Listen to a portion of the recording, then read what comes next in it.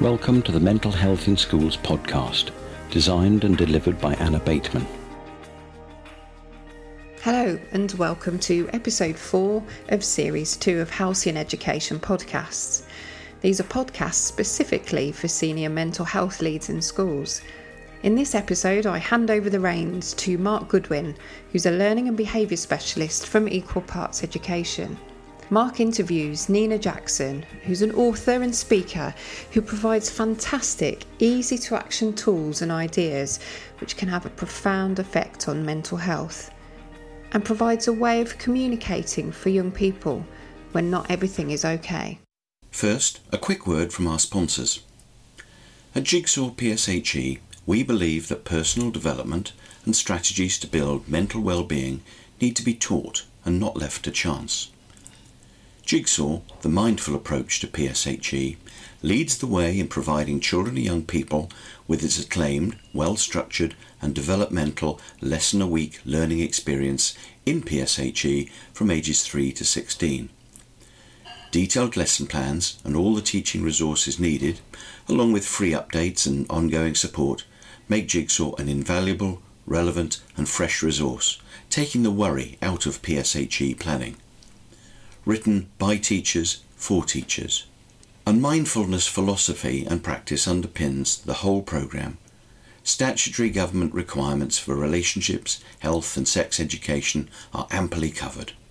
For more information, go to www.jigsawpshe.com or call at Jigsaw HQ. Now to the podcast. Welcome, Nina. Hi, Mark. Thank you very much for inviting me to be with you this afternoon. Well, it's a double thanks, Nina, because first of all, thank you to Anna of Halcyon Education, whose podcast I am currently squatting. The whole Halcyon work is around mental health and mental health strategies for school. With an offer like that, there was only one person that I could ask, and Nina, and that was you. Well, thank you, Mark. It's very, very kind of you. And I was just going to hook into your bit about squatting there. I don't mind a bit of squatting, but in the right place, normally in a sort of a quiet forest, and we'll say no more. Independent thinking, a speaker, trainer, coach, author, and ninja. I'm afraid so. I am a ninja that loves to move in mysterious ways. And I like to move in mysterious ways with people. I like to connect with people. And I think I've just got a little bit of a knack of knowing when somebody just needs that extra little bit of help, that support. So yeah, I am a ninja, full on. And I can testify to the to moving in mysterious ways, because I can definitely recommend a Nina cuddle, a Nina hug, a Nina a coach.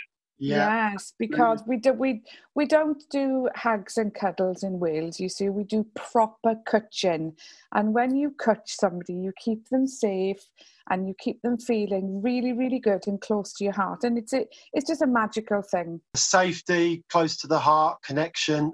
You've already picked up on 3 things there that will be, I'm sure, at the heart of the what we discuss when we talk about well-being. In the session. I wanted to start off really, Nina, with these 12 weeks, because if ever there was a time when people's well-being has been stretched and tested, it must have been these last 12 weeks. So when you say, how are you doing under these circumstances, it's actually probably a little bit more of a complex answer than you would do normally. So how has lockdown been for you, Nina? Well, lockdown for me has been pretty okay, actually, because of the amount of global work that I do, travelling everywhere, jet setting here, on a bus, on a train, in a car or whatever. And I guess the first few weeks were just the relief, I guess, of having just a little bit of travel peace, first of all. And because I live in a very tranquil, beautiful area in Wales, I was really able to enjoy much of my surroundings and much of the environment with the birds and things like that. What was a problem was the continued, shall we say, it almost felt like the world was unreal because the amount of deaths that we were witnessing, that we were hearing about, people who were just fit and well suddenly becoming extremely unwell physically with the COVID. And then after a few weeks, Mark, something really strange started happening. There were people getting in touch, mums, dads, children and young people, and just saying, this is unreal. I don't think I'm ever going to step outside the front door again. And I've had to support some parents where their children have been so anxious that they're not physically able to get outside the front door because they're scared that the air outside is so full of the virus, it's literally going to kill them.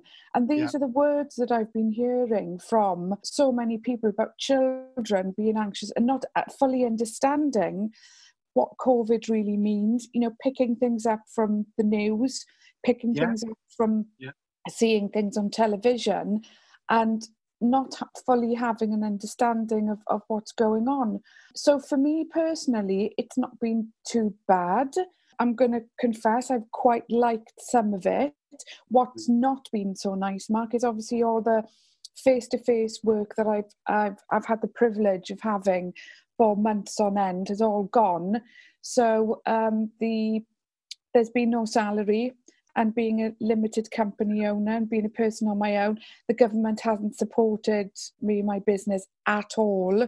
So if any of you want to chuck any Mars bars, apples or oranges my way, that would be gratefully received. But I'm healthy, I'm fit, I'm alive, and part of my job is to make sure other people are okay as well. And, but what about you, Mark? How have you been? Well, I was going to say, Neil, I mean, I recognise in what you've just said that I've found myself saying two things regularly, which is one, what you just said, I have my health and I'm still smiling. And when it comes down to the brass tacks of this whole thing, if you've got that, then you're okay and you can work from that.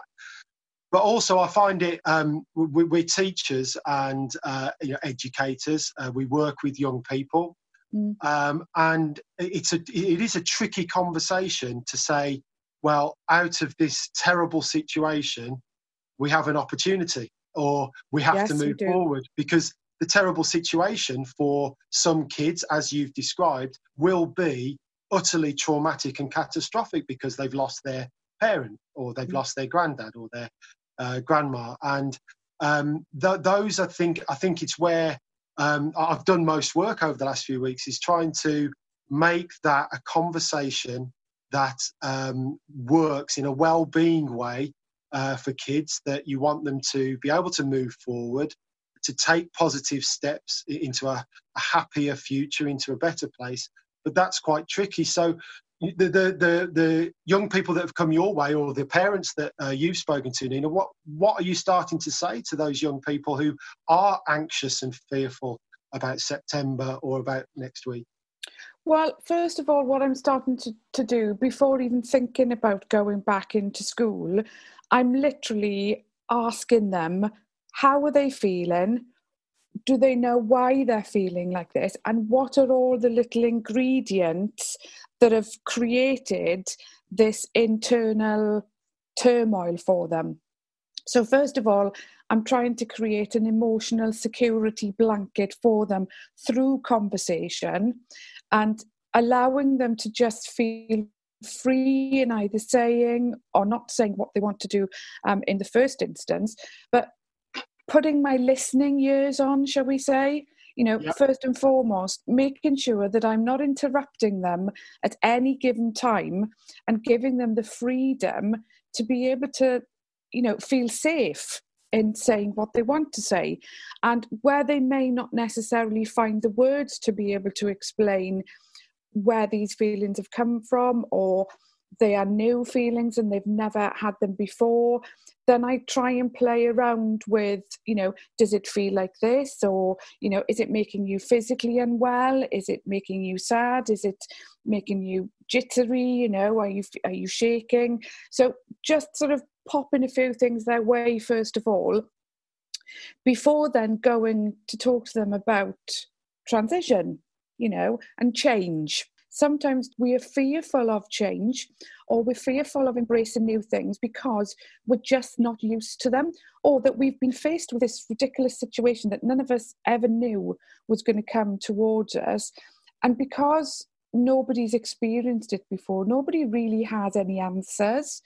So it's giving them permission, first of all, to find their way emotionally, and then to say, okay, I've got a chance here as a young person to start to help myself, know that I've got people around me, my family, social support, to be able to adjust. And this adjustment is part of the new change. So where before lockdown, there was one situation, then we were in lock in, shall we say, and lots of children being locked in their emotions. But now it's finding a way of, lock out. Okay, so it's literally coming out of lockdown. And what I've been doing is really getting them to think about, first of all, taking some gratitude of things that they have achieved every single day, even if it is literally getting out of bed and making the bed, so that when you go to bed at night, the bed is ready and it's made. Looking at whether or not they've got a set routine. What is it that's bothering them most of all? Is it that they can't have physical space?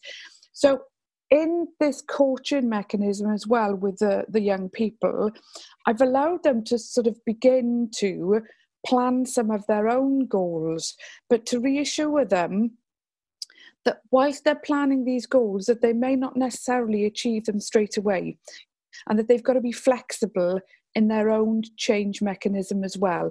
So looking at it from an internal well-being aspect, and then linking with actual physical transition from home to whatever this new school situation is going to be, school building, because they've been doing home learning, but now they're going to be going back into school in drips and drabs and meeting their friends, and just being okay with this new adjustment, So I like to say, be a bit more slinky, Slinky. One of those slinky things that come down the stairs, be a bit slinky, because, sometimes the slinky stops on the stairs and it just needs a little bit of a push to keep going. And when you have a slinky in your hands, if you actually literally move from left to right within it, the movement is really good. So actually that gentle rocking, okay, I like to call it a bit of well-being rocking. So when you're moving in between different things, and it feels good, just keep it going. It's like if you get the salsa dance right, isn't it? And you move your hips in the right way. It's what I call slinky salsa. It's the same sort of thing. But when you put that analogy to kids, and they understand, oh yeah, I get that now. It is okay for me to move from sort of one thing to another and feel okay or not feel okay. And sometimes the slinky will stop. Yeah. And I think I recognise that the slinky analogy is a wonderful way of demonstrating that flexibility. Unfortunately, schools can be less flexible places. And what you've just described there, I know will be happening in many, many schools, that the time to listen, the time to really listen to the kids, giving them that time to articulate their experience. And I love that bit in there, Nina, about gratitude, because I do think that is a powerful pillar of my wellbeing practice, because you have to find the best even in catastrophic situations, and you learn that, but it's harder for kids to see that, but they need to be grateful for their health and their smile and their making of the bed. I'd go even further and say that some of these experiences need to be honoured in schools, and schools could actually celebrate what's been done in the community, because we're in danger of quickly forgetting.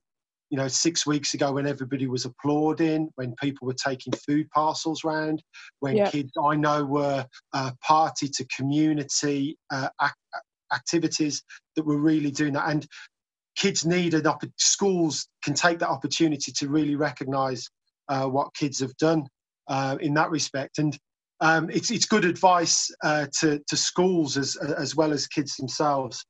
I mean, how do you help kids to overcome their fears?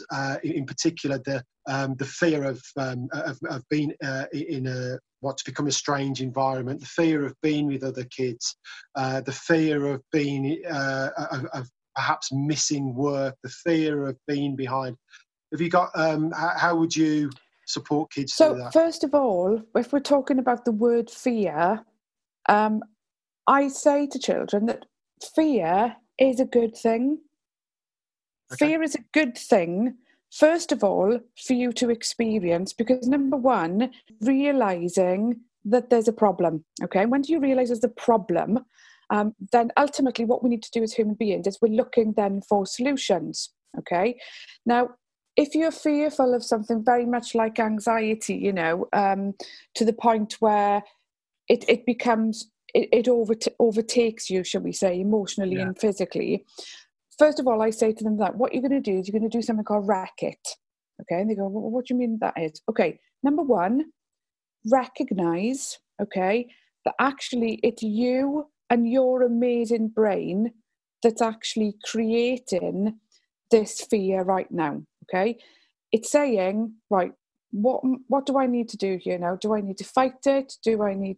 Am I going to freeze, or am I going to take the flight mode? So I say, right, recognise it. Then I want you to embrace it by going, right, okay, it's me that's feeling this. It's me that's experiencing it.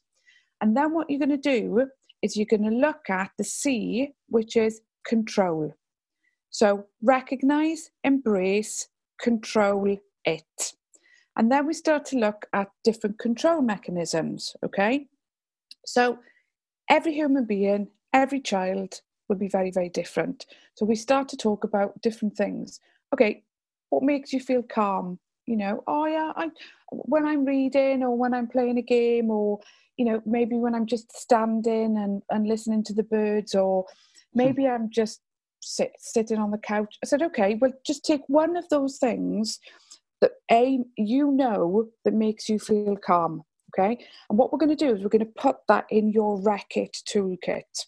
So whatever it is, that one thing that you know that's going to make you feel calmer, it's going to lower your heart rate, possibly lower your blood pressure as well. Put that in your toolkit. Okay, what else do you recognise? Could be a trigger to make you feel fearful.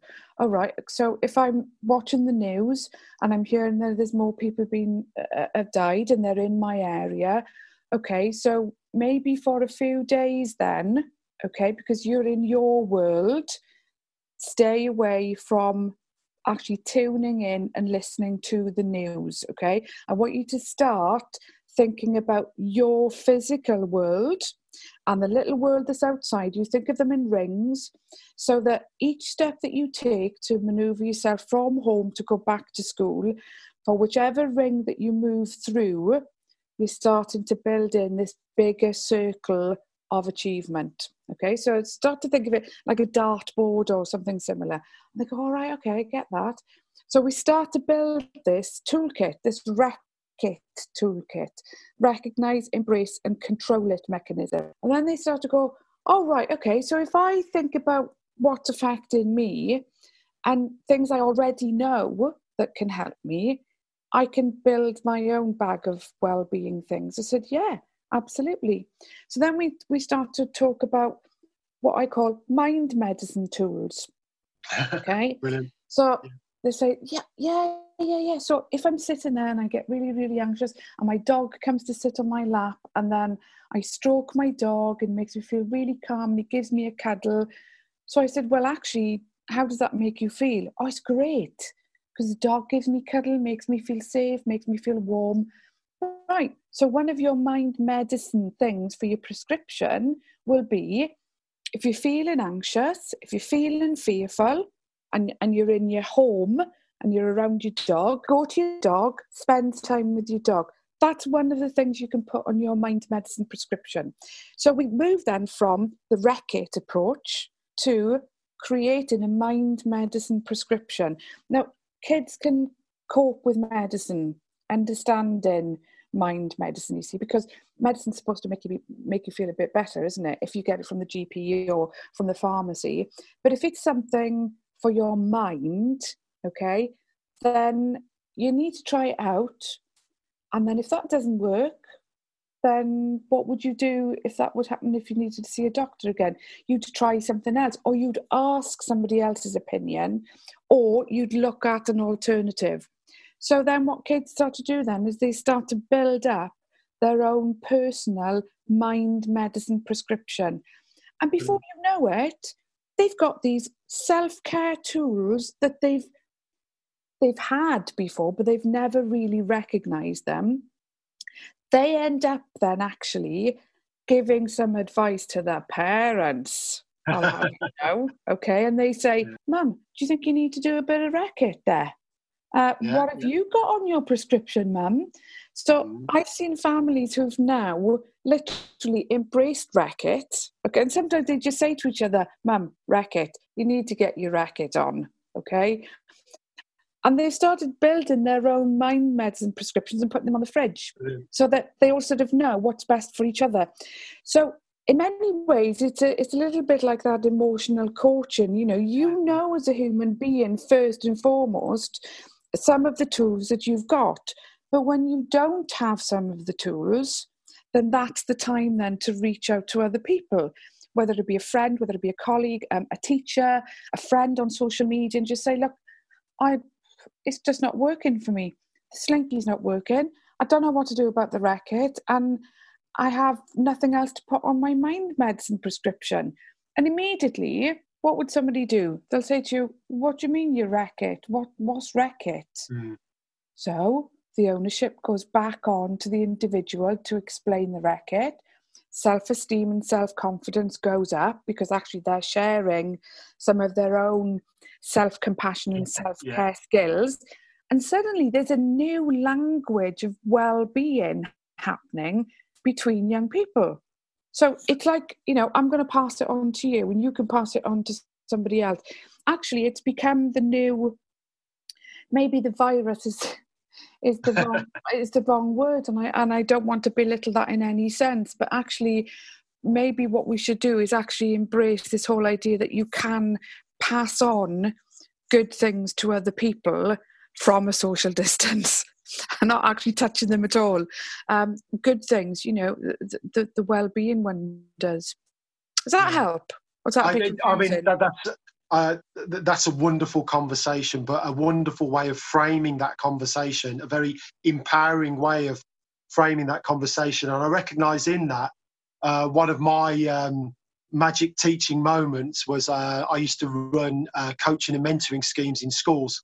And the 1 year I did it, there were some really tricky lads on that. And they were lads that I taught as well. And I took them on the trip to Gladstone Potteries up in Stoke. And they misbehaved outrageously and really wound up one of the presenters. And I really got annoyed with them. And I never shout, Nina, but no, I know we had some strong words. And one of the lads went, "Sir, do you want to have a coaching conversation, sir?" So it's like, it was class. It was class. It was class because it completely, it was he was a difficult lad, but it was very knowing of him.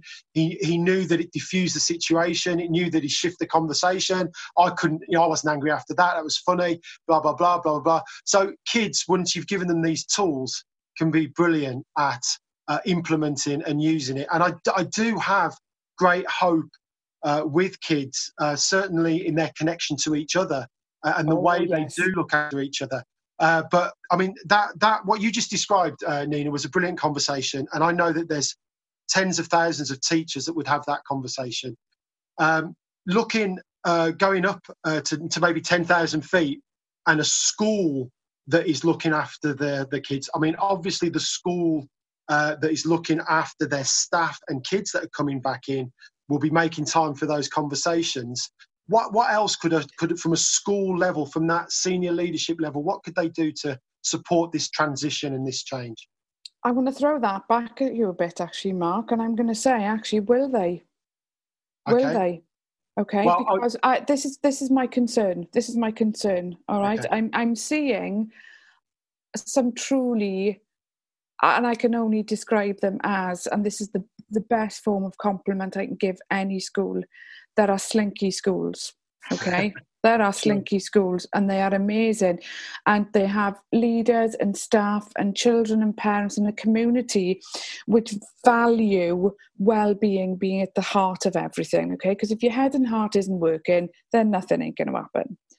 And then I see the schools who maybe more than anything actually are more fearful of the issues behind the academic learning and the need. Some children do actually need cognitive stability, and they actually need to be, shall we say, reignited again. Right? I'm not putting down academic learning at all. No. Right? No. But what I am seriously concerned about is the reports and things I've read, and people who have literally called me and just said, look, I'm just not sending my child back to school because this happened.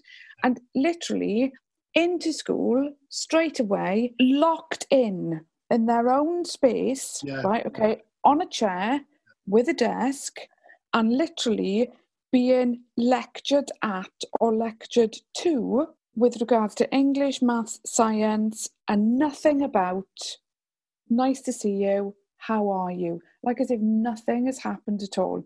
That is like literally, you know, it's such an insult to what's happened over the last few months. No mention of, you know, it's really wonderful to see all of you, even if it's just an introductory sentence. Really absolutely wonderful to see all of you. Many of you may have experienced some, you know, traumatic things, and if you want to have an opportunity of discussing that, we in the school are around you, but are we collectively happy to maybe move on with some studying? So you actually ask the questions.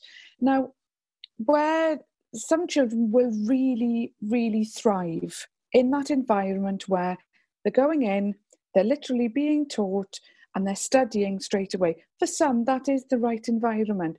But to not acknowledge the fact that there has been, and there still is, a major pandemic globally and in this country is quite abhorrent, actually. I would advocate with a slinky balance. Those schools who are worried about catch-up, who are worried about knowledge, you know, this is all across the UK. It's not just children in your school and young people in your school. It's right across the UK. And some of them will have done some self-study. Some of them will have learned things that they've never learned in school. Some of them will be empowered to be resilient and independent learners. And others will just be thankful that they're back in a new environment. I want schools to be slinky so that they actually marry humanity and well-being with a love of learning. Don't put kids off.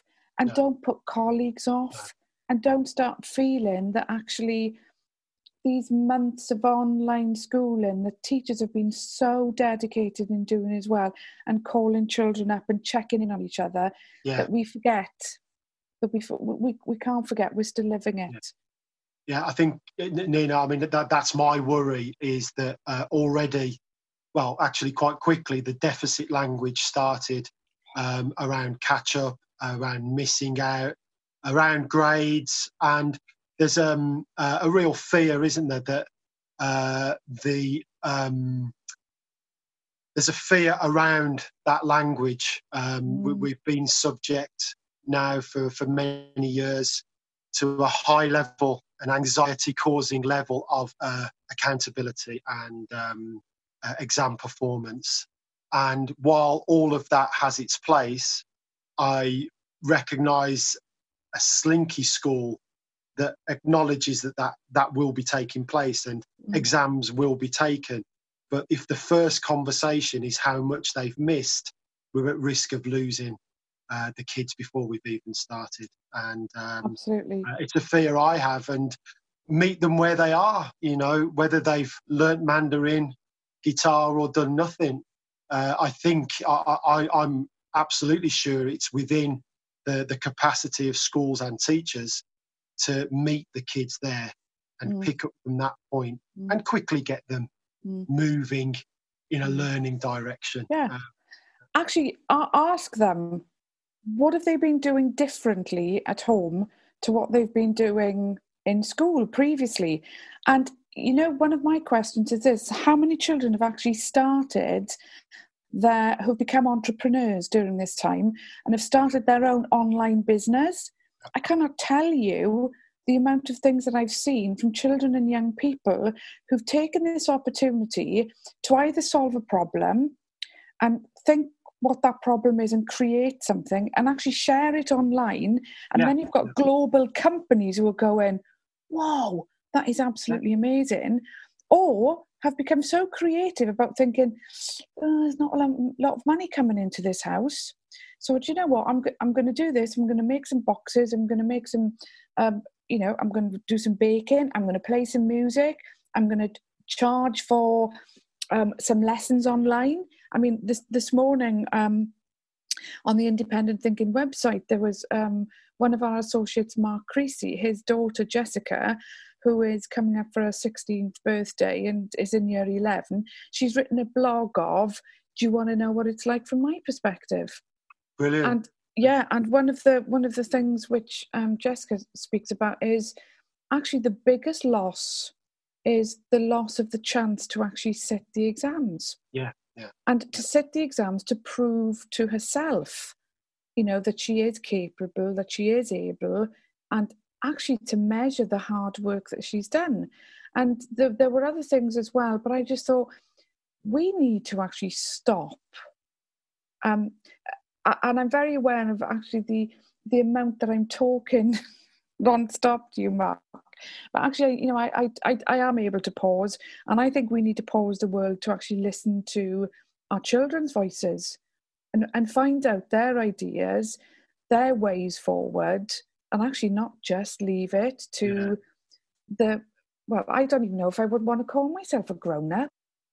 I mean, I'm 55, but I'm 55 going on 6, I get excited about balloons and bubbles and, we really need, this is our chance to really listen to the future generation who are our children and young people right now. Like your lad who said... Yeah, and I think, I mean, the from the mouth of babes, isn't it? It's that how many times does a kid nail it?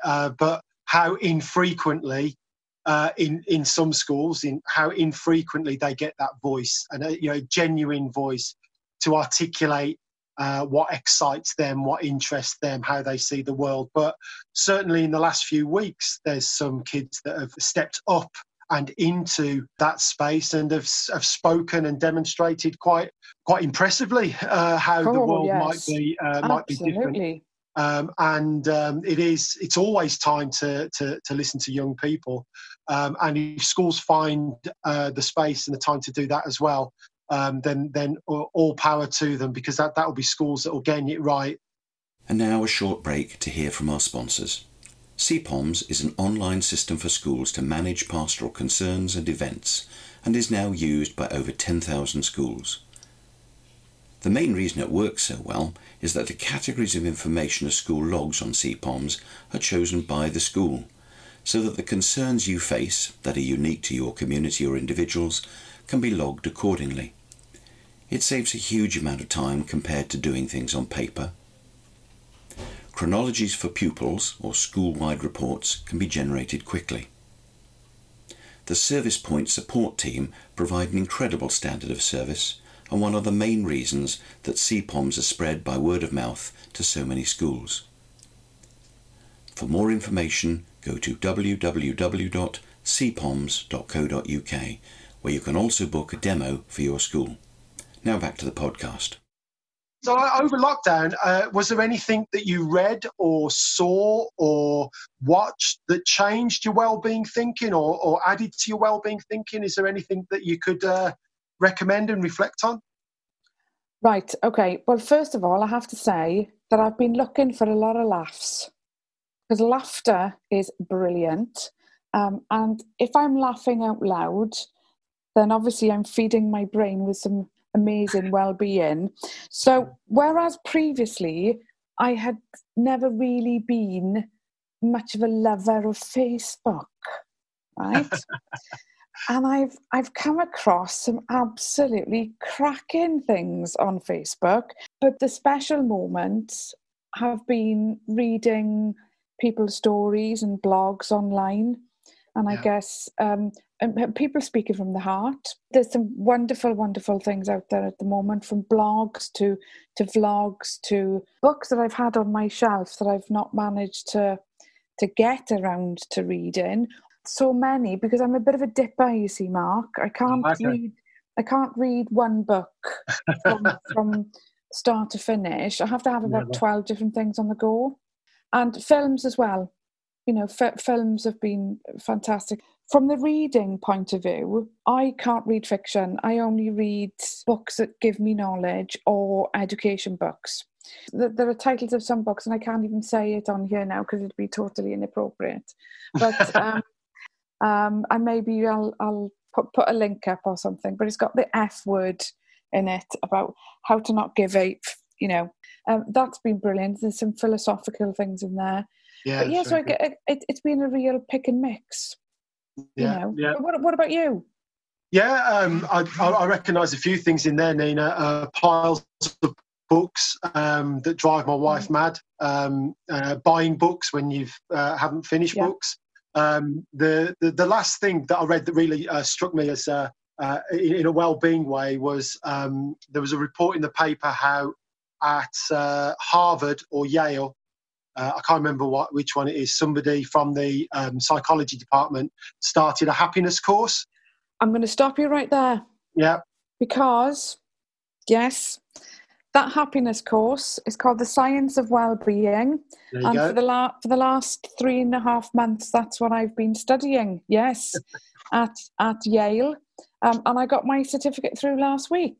Fantastic. That's the very one. And it's brilliant. I mean, there's some fantastic things. And this is where I came across something called a rewirement challenge. Okay. And it's actually you taking time for yourself, for you to rewire yourself, but for you to challenge yourself in an area of well-being that you may not have done before. So I had to undertake that as well. But some really, really interesting things. And of course, apart from that, Mark, I have actually been writing, you see.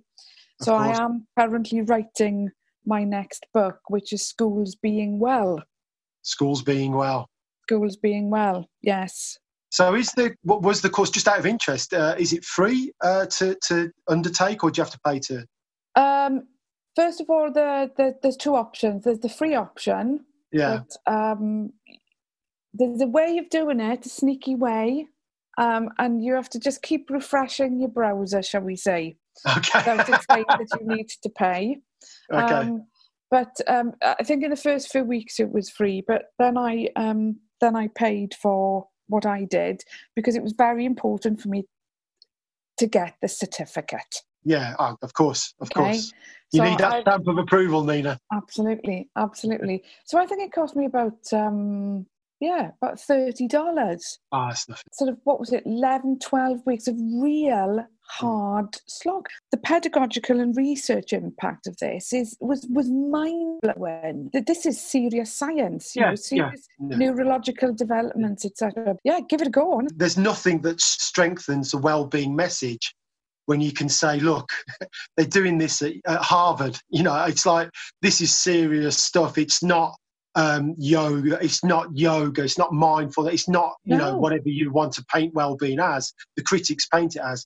It's actually, you know, rigorous and impactful and all of those things that anything has to be. But it goes back to when Wellington School embraced well-being, my argument was that if the kids who are paying $30,000 a year can have well-being lessons, then the good bog standard comp kids of the Midlands can have a bit of well-being as well. And and it's good when, it's sad that we need that validation sometimes, because well-being should be there on its own merit, but it does just help that it's got such a headline act at such a prestigious university. We need to give it time. So for something to naturally interweave itself into your life or into a school, you have to first of all give it time. Okay, make it a priority, and then slowly what happens, it becomes a more natural way of interweaving it into everyday life, into studying, into schools, etc.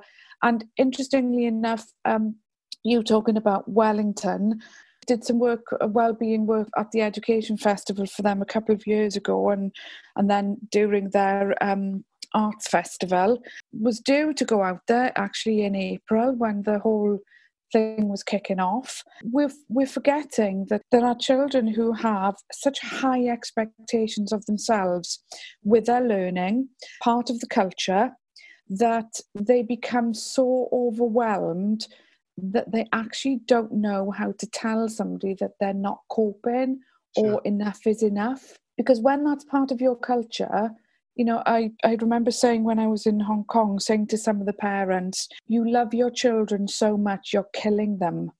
And they were like, oh, what do you mean? What do you mean? What do you mean? There was an extremely, extremely high suicide rate in Hong Kong. That's right. Yeah. And that's because the children had no way, because they loved their parents so much as well, no way of communicating to their parents that actually, they weren't coping. And the only way out was literally because there'd become a massive spike in young people that were publicly in shopping malls taking their own life by jumping 17 stories.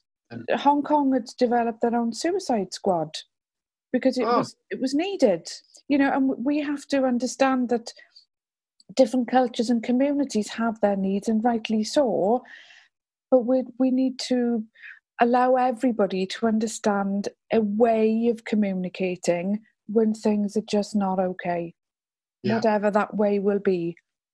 And giving time for children and young people and adults to find their way has to be our priority. Yeah, definitely, Nina. And talking about culture, I think it's a nice way to finish, because I can't let you go without something that really struck me in the two talks that I've heard you give, Nina, when you talk about your grandfather.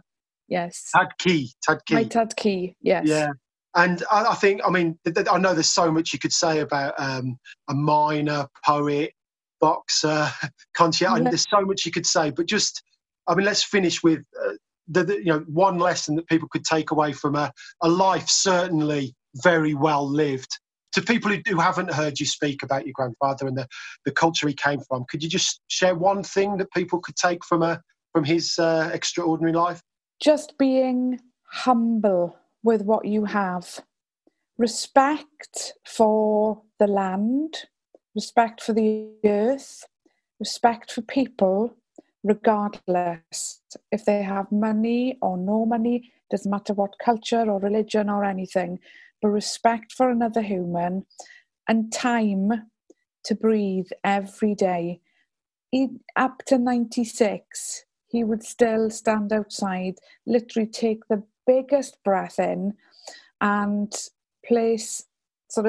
bow forward and place his hands flat on the floor to touch the earth. Yeah. Those were sort of his stand-up version of press-ups, shall we say, because my grandfather was just about 5'2" as well. But know your roots, remember your roots, kindness, empathy, respect your neighbour, and actually know that money gets you nowhere, except for a great big massive car or house, and that doesn't necessarily make you happy. There ain't no happiness on the back seat of that car. No, that is not. It definitely isn't. That's fantastic, Nina. Thank you ever so much. You mentioned that you were writing a new book, but I would just remind people that Finding That Fizz. Yes, Sherbet Lemons. Yeah. It's still out there, and you can be found at Independent Thinking. I can indeed. Lurking. Yeah. Thanks ever so much for those words of wisdom, Nina. Thank you so much, Mark, for inviting me. Thank you, Anna, as well, for bringing us together. And a real privilege to be with you this afternoon. And that's all I want you to be. Just be safe and find happiness. And when you're having a grrr moment, just go wreck it. Thanks ever so much, Nina. All right, my lovely. Get your slinky on. I am, yeah. Okay. Bye.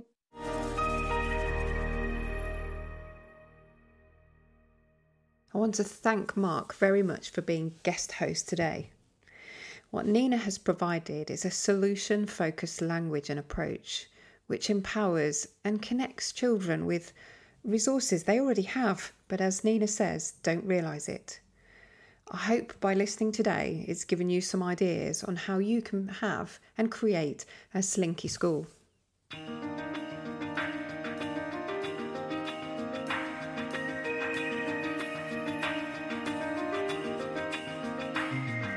We hope that you enjoyed this podcast.